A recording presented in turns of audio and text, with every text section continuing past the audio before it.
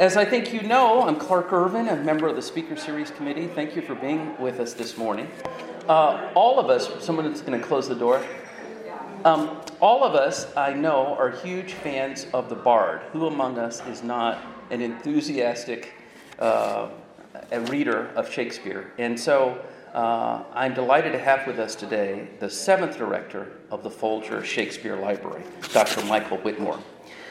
He was formerly a professor of English at the University of University of Wisconsin-Madison, and before that he served as both an associate and assistant professor of English at Carnegie Mellon.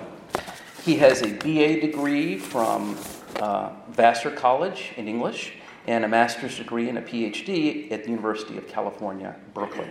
He's the author of several books, including Landscapes of the Passing Strange, Reflections from Shakespeare, and also Shakespearean Metaphysics. And we were just chatting about the 2 books about Shakespeare that he's working on now, and he'll say a word about that. With that, please join me in welcoming Dr. Michael Whitmore.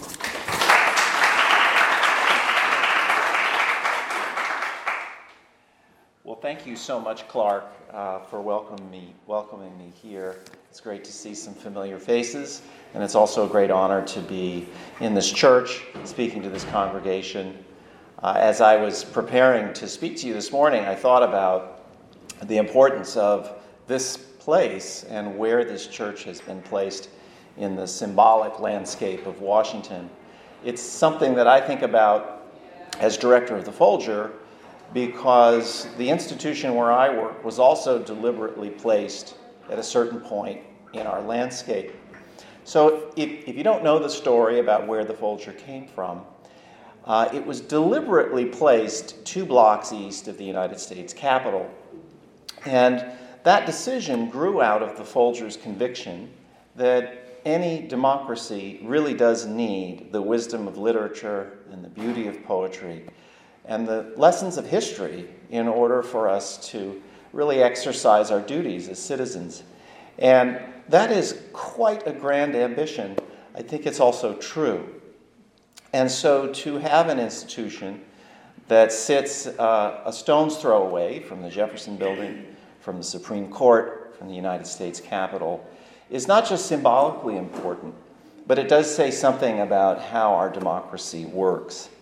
And I always am struck by the fact that in addition to huge personal sacrifice, the country, when it was established and became independent from Britain, was really created through words. The United States Constitution is an astonishing creation of the thoughts of great readers, but also people who understood how to craft a very powerful system using words. And then, when you think about what happens on the floor of the House of Representatives and the Senate, those are places where words, particularly the spoken word, really matters. And again, when you go across the street, when you go to the court, you see this passion for language and the challenges we face as we try to understand what those words mean. But in a country like ours, knowing what the words mean and being able to say them is very important. So let me back up a little bit and talk to you about how the place where I work came to be. And then I'll reflect a little bit on why I think Shakespeare is still important to us. And I'd love to hear your questions a little bit later. So first, the Folger Shakespeare Library was created by a couple, Henry Clay Folger and Emily Jordan Folger. Emily went to Vassar College, where I went, and Emily got the only master's degree that you can get at Vassar College, which is a master's in English. And she wrote her thesis on the sources of Shakespeare's plays. Now, she marries Henry Clay Folger, who is an Amherst College grad. Henry encountered Ralph Waldo Emerson at a lecture on campus. He fell in love with the idea of literature. And then he went on to become the president of Standard Oil. He was a very disciplined and talented businessman. He also loved literature. So if you can imagine this couple They do not have children.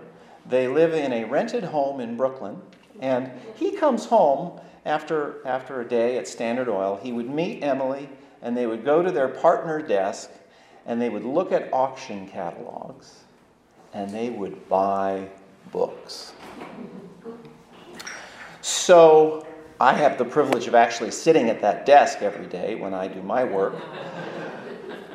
But if you think about the decision to collect books, Mr. and Mrs. Folger could have chosen to collect paintings. They would have collected significantly less because art is expensive. And because of Emily's insight into the history of these plays and their sources, she was able to say to her husband, "Why don't we collect books connected to Shakespeare?" And then she knew that the most important book to collect, if you care about Shakespeare, is the 1623 First Folio of Shakespeare's plays. So that book, which is about this size, is a large format book, and it contains 36 of Shakespeare's plays. It was created in 1623, several years after Shakespeare's death, by two men who worked with him and knew him. So this book is the source for us of half of Shakespeare's plays. There is no other print source for those plays. And without the First Folio, we wouldn't have Julius Caesar, or Twelfth Night, or The Winter's Tale, or Macbeth. These are stories that we really can't live without. And I'm reminded of the fact that President Lincoln, during the Civil War, used to walk the White House and the cottage and recite the words of Macbeth. Something that we have benefited from since these plays were first published. But they would not be here if we didn't have this book. And so together, the Folgers collected 82 copies of this book. And just for comparison's sake, if you go to the British Library in London, you'll find 3. So there are 235 known copies of this book. They also collected the sources of the plays around this book, manuscripts, deeds, the deed to Shakespeare's house. They have the deed to the Blackfriars Theatre, signed by Richard Burbage, who was the man who played Hamlet and the man that Shakespeare wrote that part for. So slowly they start to collect these items. They keep them in a warehouse in Brooklyn. And word starts to spread, and people say, there is something going on with Shakespeare. What will they do with all of that material? It turned out they had a plan. They were on Capitol Hill as they were taking a break. They left Union Station. They were on their way to their holiday house or their summer house. And they looked at the area of Capitol Hill and they said, we should place our collection in a building on this spot. And that decision then led them to create what is now the only Art Deco classical Tudor Stuart building that I know of. On the outside, the Folgers had initially asked, could we have something like a Tudor Stuart mansion? And their architect, Paul Cray, said, no. That would be inappropriate in the context of the neoclassical architecture on Capitol Hill. But I will give you a modernist classical building on the outside. It'll be white marble. There'll be some beautiful Art Deco flourishes on the outside. But on the inside, I will design for you several historic rooms that evoke the age of Shakespeare. And so when you come, if you come, or if you've been, and I invite you to come back, you'll notice that once you step through those modern doors, you are back in spaces that could be Hampton Court. So a long Tudor gallery, which traditionally has a high ceiling and oak walls and a vaulted ceiling, a place for you to walk around, a place for you to see paintings, and that was initially what it was designed for. They also added the first permanent Shakespeare theater in North America. So that Tudor theater, which seats 220 people, where we're still performing the plays, really is the first permanent playing space that was meant to resemble the conditions in which Shakespeare worked. And then finally, they wanted a Renaissance reading room. And while the public often doesn't get to see this space, it is a grand library reading room that looks like a medieval chapel. All of it designed with the idea of Shakespeare in mind. On the exterior of the building, Mr. and Mrs. Folger said, "We would like our building to look like a book."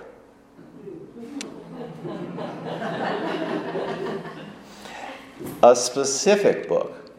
Mr. Folger actually sent his architect a copy, not a real one, a copy of the first folio and said, "Mr. Cray, I would like you to use quotations from Shakespeare's first folio and put them on the outside of my building."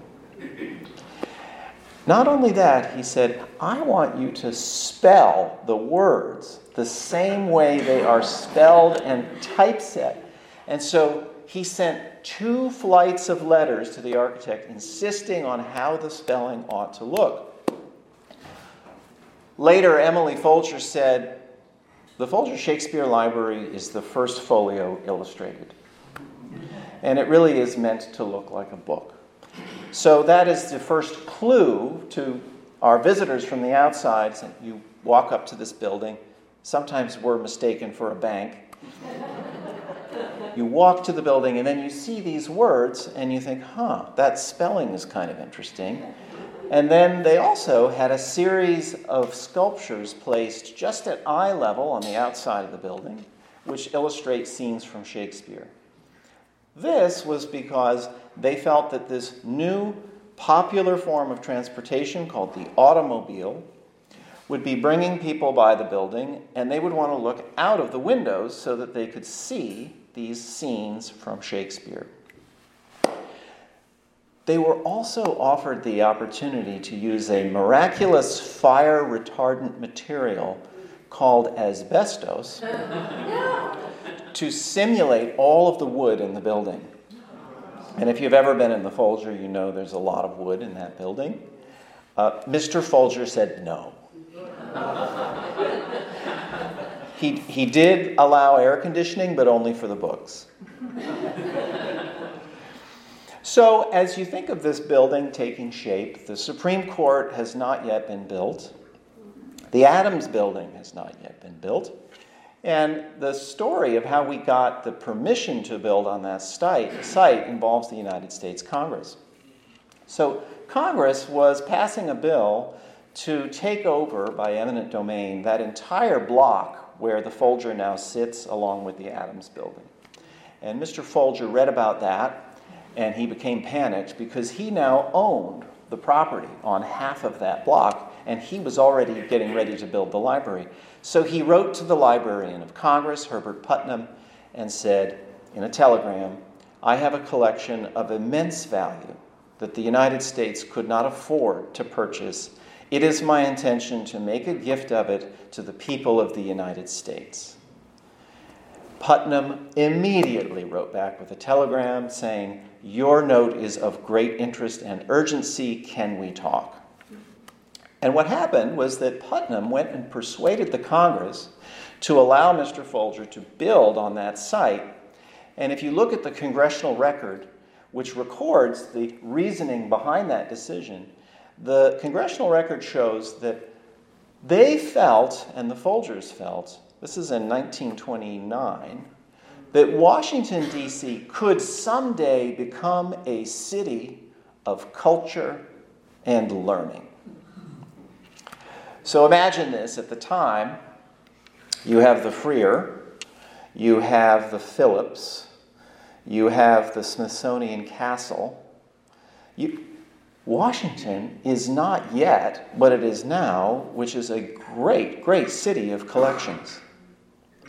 And at the time, I don't think they really understood how deliberate they needed to be, but as soon as Mr. Jefferson's library arrived on Capitol Hill after the first fire that destroyed some of his books, that collection was followed by others. And today, all throughout Washington, all visitors and all Americans can learn almost any subject with the collections that are on the mall.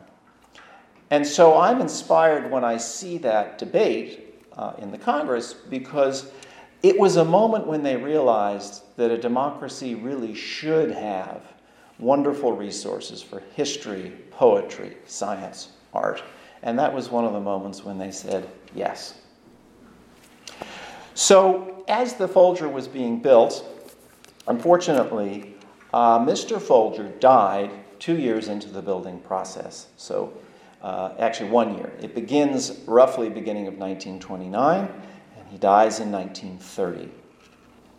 So Emily Folger finished the library.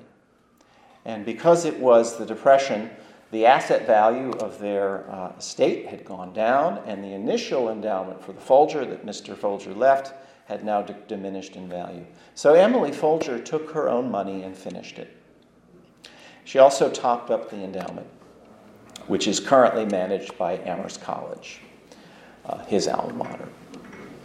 So as it was being built, the Evening Star, the Washington newspaper, was reporting on this interesting project where private citizens were creating a national resource, really in the government's front backyard, just east of the U.S. Capitol.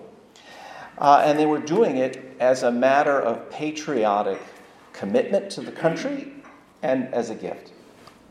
And so it's striking to me when I look at that landscape, and we've been talking about the symbolic landscape of Washington, when the Evening Star says, isn't it appropriate that a city that has a monument to Lincoln and to Washington now has a monument to Shakespeare? And that they line up east to west. You can draw a line between the three of them.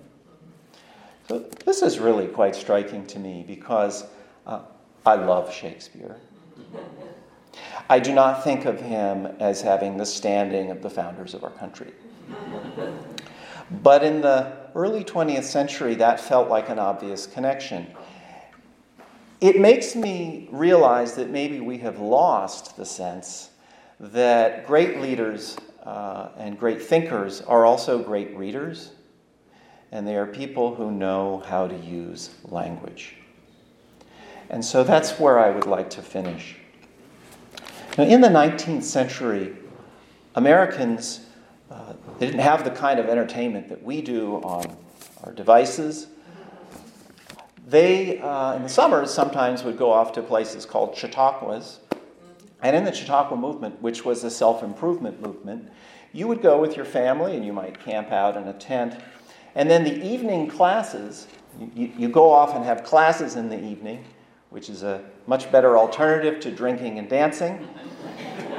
An actor would be brought in, and the actor would recite 5-7 speeches from Shakespeare. There is a quality of mercy, or a tide in the affairs of men, to be or not to be. Those speeches then would be learned by those in the audience, and they would become the amateur actors. And it wasn't necessary to see a whole play. In fact, most Americans in the 19th century who saw Shakespeare in vaudeville houses, theaters, they did not see whole plays. They were more interested in the scene. So you can think about American presidents and American citizens, future leaders, and just everybody who felt that they needed something to say, learning how to say it with the words of Shakespeare. And that was really vital to the emergence of a kind of eloquence in the 19th century that we can hear when we read the words of Abraham Lincoln, of Frederick Douglass. These are people who knew how to build a sentence from the ground up and knew that the power of language is the power to move people with vivid examples, beautiful words, and striking juxtapositions. I think of particularly Lincoln and Douglass, who are actually teaching themselves to become the great speakers and thinkers that they are in the 19th century. And we know that they are reading the King James Bible, they're reading Shakespeare, they're reading history. Alexis de Tocqueville, when he describes his visit to America, says it's a striking country. It's full of optimists and self-improvers. And even in the frontier homes, you find two books, the King James Bible and Shakespeare. And for those of us who speak English today, really, those are the two books that shaped how our language really became what it is. They were studied, they were read, and interestingly enough, the words in those two works were put together into sentences in roughly 1 or 2 generations. It's really the language of London in the late 16th, early 17th century. So, why put all of those books, including an incredible collection of Bibles, which we have, on Capitol Hill? If you look on the west side of our building, which is the side that faces official Washington, there is a sculpture of Puck, Shakespeare's Joker, who's on top of a fountain. And then there's the only inscription from a play rather than from people talking about Shakespeare. That's also on the west side of our building. The inscription from the play, which is Love's Labour's Lost, is, "For wisdom's sake, which all men love."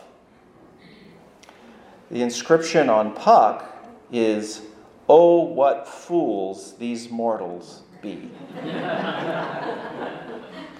So, very deliberate. Why put those facing the place? I think of it as words. I think of it as really facing the place where democracy is conducted with words and eloquence. Why would you do that? Well, I think that they were getting at something about Shakespeare that still moves me today and that I think is essential. The great Italian historian and political theorist Niccolò Machiavelli said that to really understand effective leaders, you need to find people who both understood themselves and who understood their times. And for Machiavelli, who used to put on his finest robes before he went into his library, because he was speaking with his peers from antiquity, he would walk in and he would look for examples from history, from politics, to understand what we can learn from the past and to start to fill in the gaps which he felt still existed. What is it that makes a person the right person for their time? And so he came up with this formula. You need to know yourself and you need to know your times. I think that's the formula that Shakespeare's plays speak to. They give us a view of people coming to know themselves, whether that's Hamlet trying to understand what he needs to do about what the ghost has told him, whether that's Cordelia, who's put in the position by her father of having to lie to him, whether that's Othello, who's finally met the one person who can tell him the lies that will be very, very hard to resist. Those are moments that potentially all of us will have to face. And those are clarifying moments. So the plays really help us understand some of those things. They also tell us stories about the times.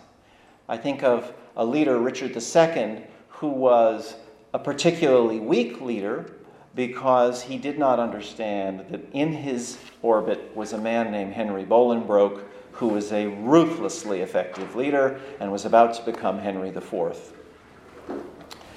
You have to know both.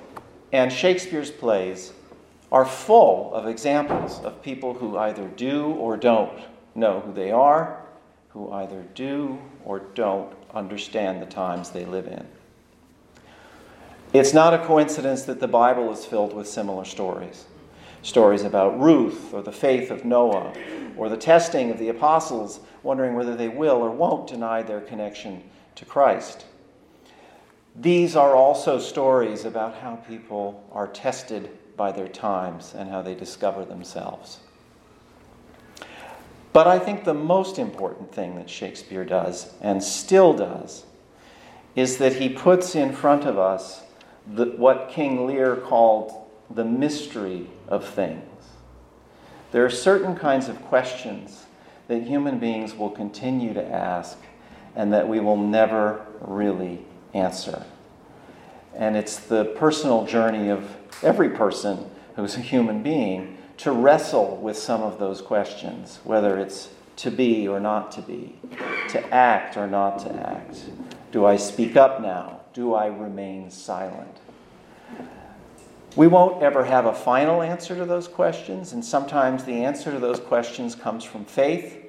Sometimes it comes from important conversations. It comes from learning from examples. But I think Shakespeare's great power, in addition to being a tremendously talented wordsmith, an omnivorous reader, a person with almost unlimited curiosity about human beings, was that he knew that we have to pay attention to these mysteries. And that is an answer to the vanity that sometimes we have as human beings who think we have mastered ourselves and our times and our own history. And we haven't. So when Puck looks at the Congress and underneath,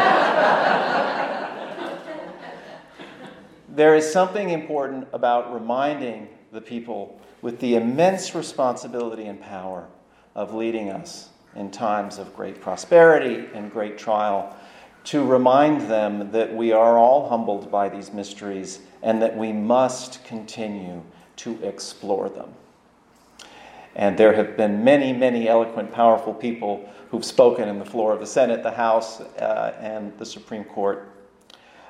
But Puck's reminder is that we are all made fools of by history and by our nature. And that means that we need to have some of the humility that allows us to continue to listen and to explore. I think it's one of the great solaces that I take as an American, as someone who lives on Capitol Hill, that we have that full, almost like a bear hug around this bundle of knowledge and power, but also stories and literature and poetry and all those things that can still teach us. So I think we're fortunate to be where we are. I know that you're fortunate to be where you are, where American presidents have come here to take the measure of things and take the measure of themselves before they go to do some of the hardest things that Americans ever have to do. I'm really grateful for the opportunity to speak to you, and I'd be delighted to answer any questions.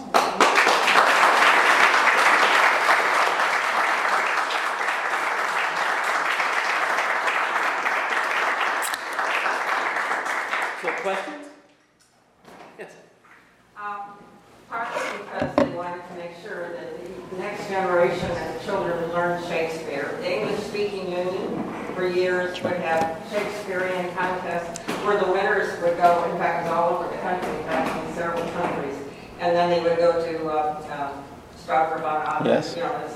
What are we doing today to promote Shakespeare among the young people? Could you just repeat that for those? So the question was, there are ways of promoting Shakespeare for the next generation of English speakers, and actually for the next generation of Spanish speakers, Chinese speakers, and Japanese speakers, because Shakespeare is now a globally performed artist. I'll tell you, Shakespeare is currently the most performed playwright in the world, and Shakespeare's plays are read by 90% of American school children. 90%. That means he is the least controversial writer in America. And I do think that's wrong. So I don't worry so much about there being a lack of demand, because I think these stories are resonant, they're powerful, especially kids. They love theater. The ability to stand up and say words that are grand and powerful and have people, mow them down with your great words. That is very exciting. The challenge is, we have started doing all the professional development for DC public school teachers who are teaching Shakespeare. And we've actually taught 25,000 teachers to teach Shakespeare, and often we talk to the English-speaking union about that. So if 90% of American school kids are ready to go, but that first encounter with Shakespeare is boring, then we have a problem. And so it is my goal to open the Folger up even more So we're about to add 15,000 square feet of new public space so that we can show our vast collection and really become part of the experience of Washington, which is, I think, where we belong. It's potentially millions of people who could see a wall of first folios and then see a theater like the one Shakespeare worked in. But I also think we've got to support teachers. I think the basics are there. I don't think there's a resistance to Shakespeare. I think Shakespeare sells himself. But we need to empower teachers and sometimes support them because it's really hard to teach Shakespeare. You know, I've taught Shakespeare for 30 years, and there's still some words there that I don't really understand. So they need to be supported, and we're trying to do that. Can you tell us a little about Shakespeare's personal life? Well, we know more about Shakespeare than we probably know about other Renaissance writers. He did not get arrested, which is kind of interesting because Renaissance playwrights often got in a lot of trouble. Jonson was arrested, Marlowe was a spy and ended up being murdered in a tavern, probably over an espionage intrigue. Shakespeare somehow figured out how to write these very provocative plays and not get thrown in jail. But he is a person who grows up in the countryside. He has this wonderful openness about nature and curiosity about the natural world. He comes to London, he becomes a very successful playwright, and then he retires kind of early and buys a beautiful home in Stratford. He also is a litigious man. He sues people, and some of the documents we have about his life are lawsuits. I think we don't stay up late at night worrying if Shakespeare was someone other than Shakespeare. I think it's unreasonable to doubt that he was anyone but the man from Stratford. But he did collaborate with other writers, and so up to 30% of his plays show the sign of the hand of another writer. I think the last interesting thing about him personally that I find extremely interesting is that he may have either been Catholic or had sympathies to Catholics. And in a country where the official religion, as you well know, was Protestantism, but in which there still were Catholics who felt the pull of the old faith, I think that was a very, very hard thing for the English. And I think Shakespeare was sensitive to it. But we don't really know where he stood. Yes? What can you tell us about some of the main programs of the library and any particular needs that it has? Sure. So our overwhelming need is to create physical access to our building so that more people can enter it and so that it's clear to people that this is part of the Washington experience. When 2 million people come to the Library of Congress, only 35,000 of them cross the street to come and see us. So we're looking for support and clearly financial support so that we can continue to plan and build this new addition to our building, which will open it up and make it clear this is for you and there's something in here for you. The other place that I think we're doing really strong work, in addition to performing the plays on stage, we have probably the leading Shakespeare journal and institute. The scholarship that's happening at the Folger is of the finest, highest quality. But I think it's the teachers who really need the support. So we have really started to think about how we can engage DC high schools, junior high teachers.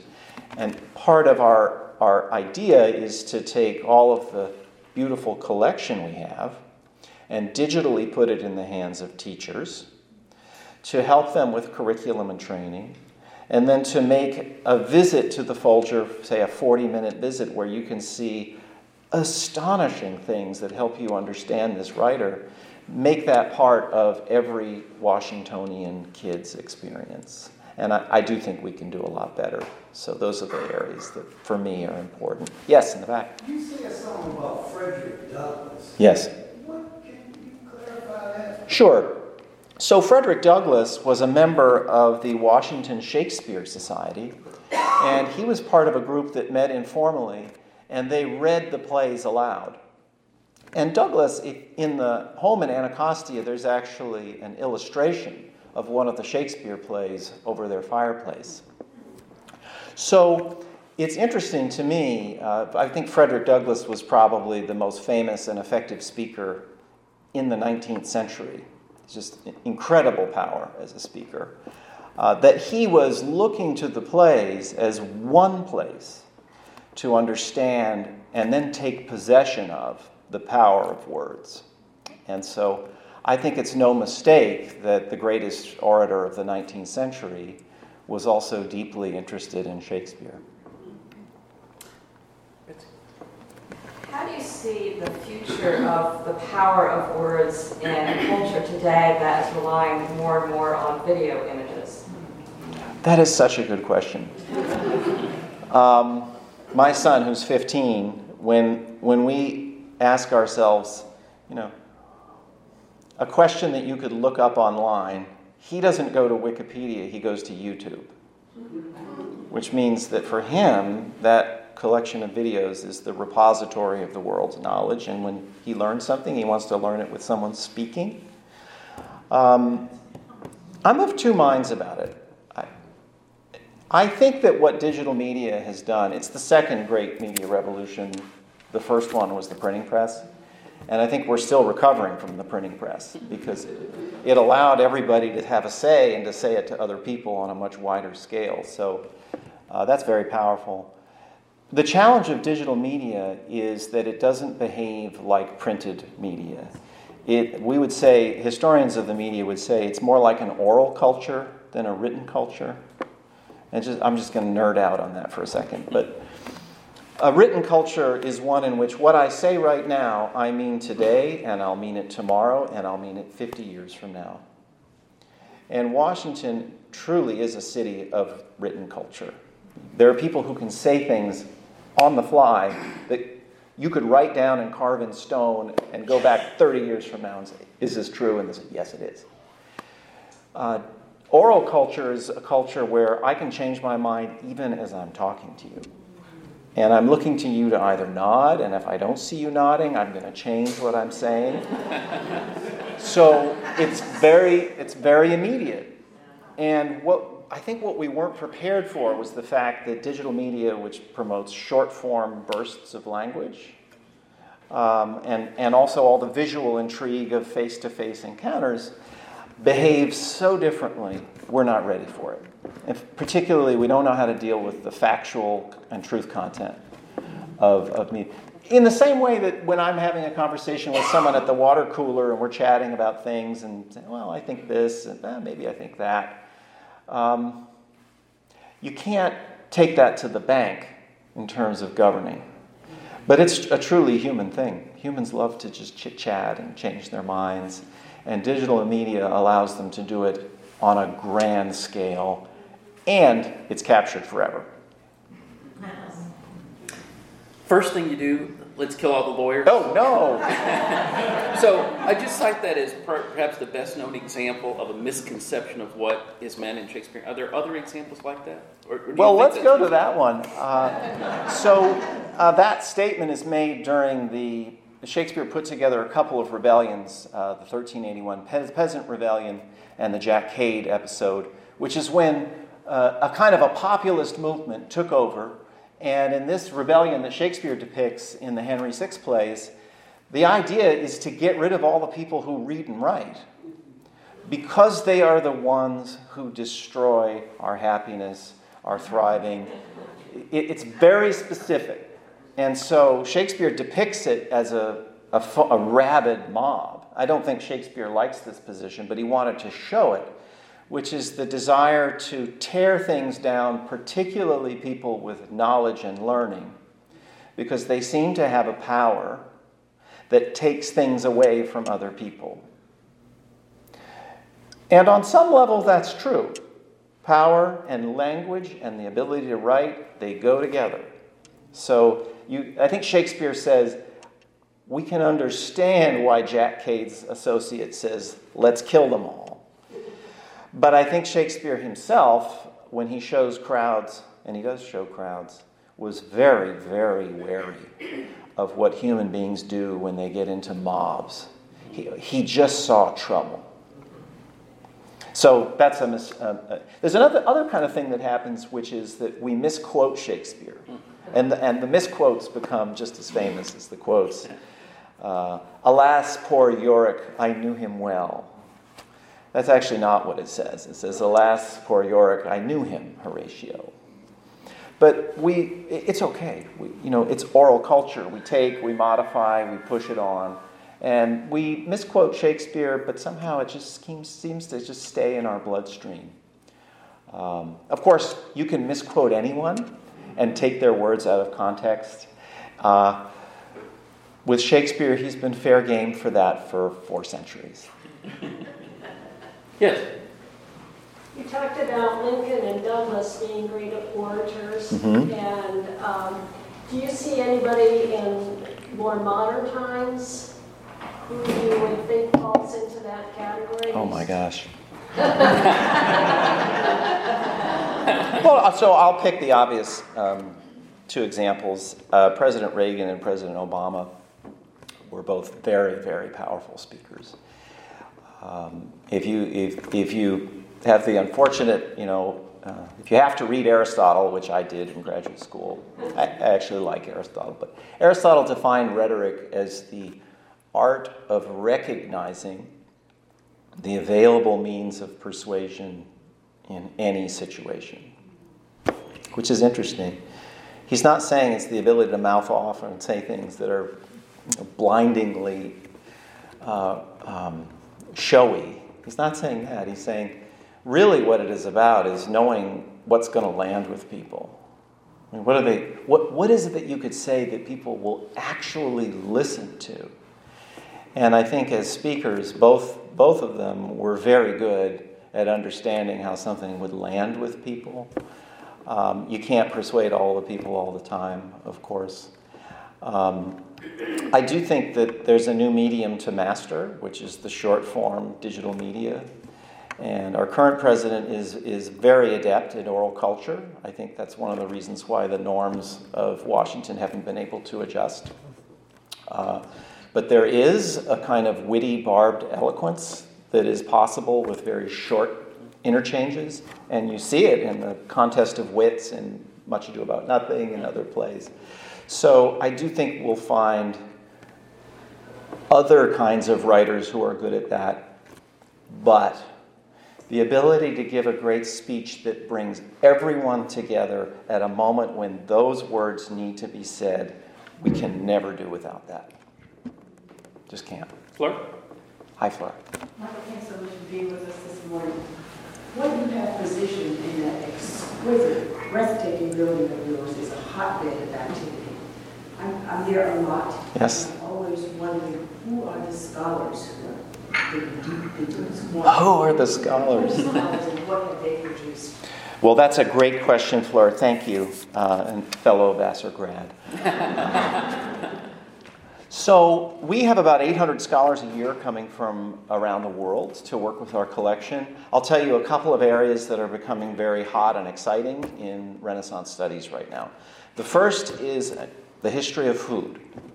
It turns out that we have the largest English recipe collection in the world. That's about 30,000 pages of handwritten manuscript, which gives recipes and cures that were understood by the female matriarch of the household. So what we've learned from studying that is that the prehistory of chemistry, pharmacology, medicine, and fine dining are all in these handwritten manuscripts. So Jose Andres came and started cooking out of the manuscripts and putting the recipes in his restaurant, and is now bringing his World on a Plate class from GW to the Folger for a session.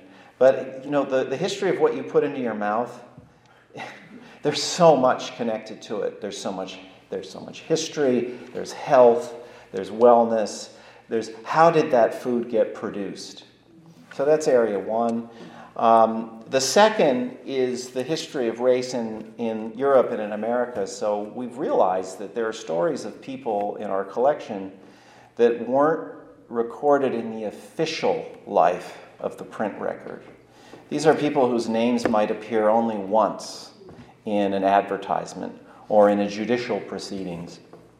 And so that area is becoming really important because as collections like ours think about what stories can be told, we're really seeing that potentially everyone's story, stories that are inspiring but stories that are also really challenging and trying, are in that collection. So that's an area of scholarship that we've shared with the Globe in London and with some academic partners like Arizona State, where a lot of this work is happening. Can you stay for a few minutes for Absolutely. people for further questions? Yeah. Everyone, please join me in thanking Dr. Thank you. Let's stay for a few minutes. Thank you so much. I'll take you up on that.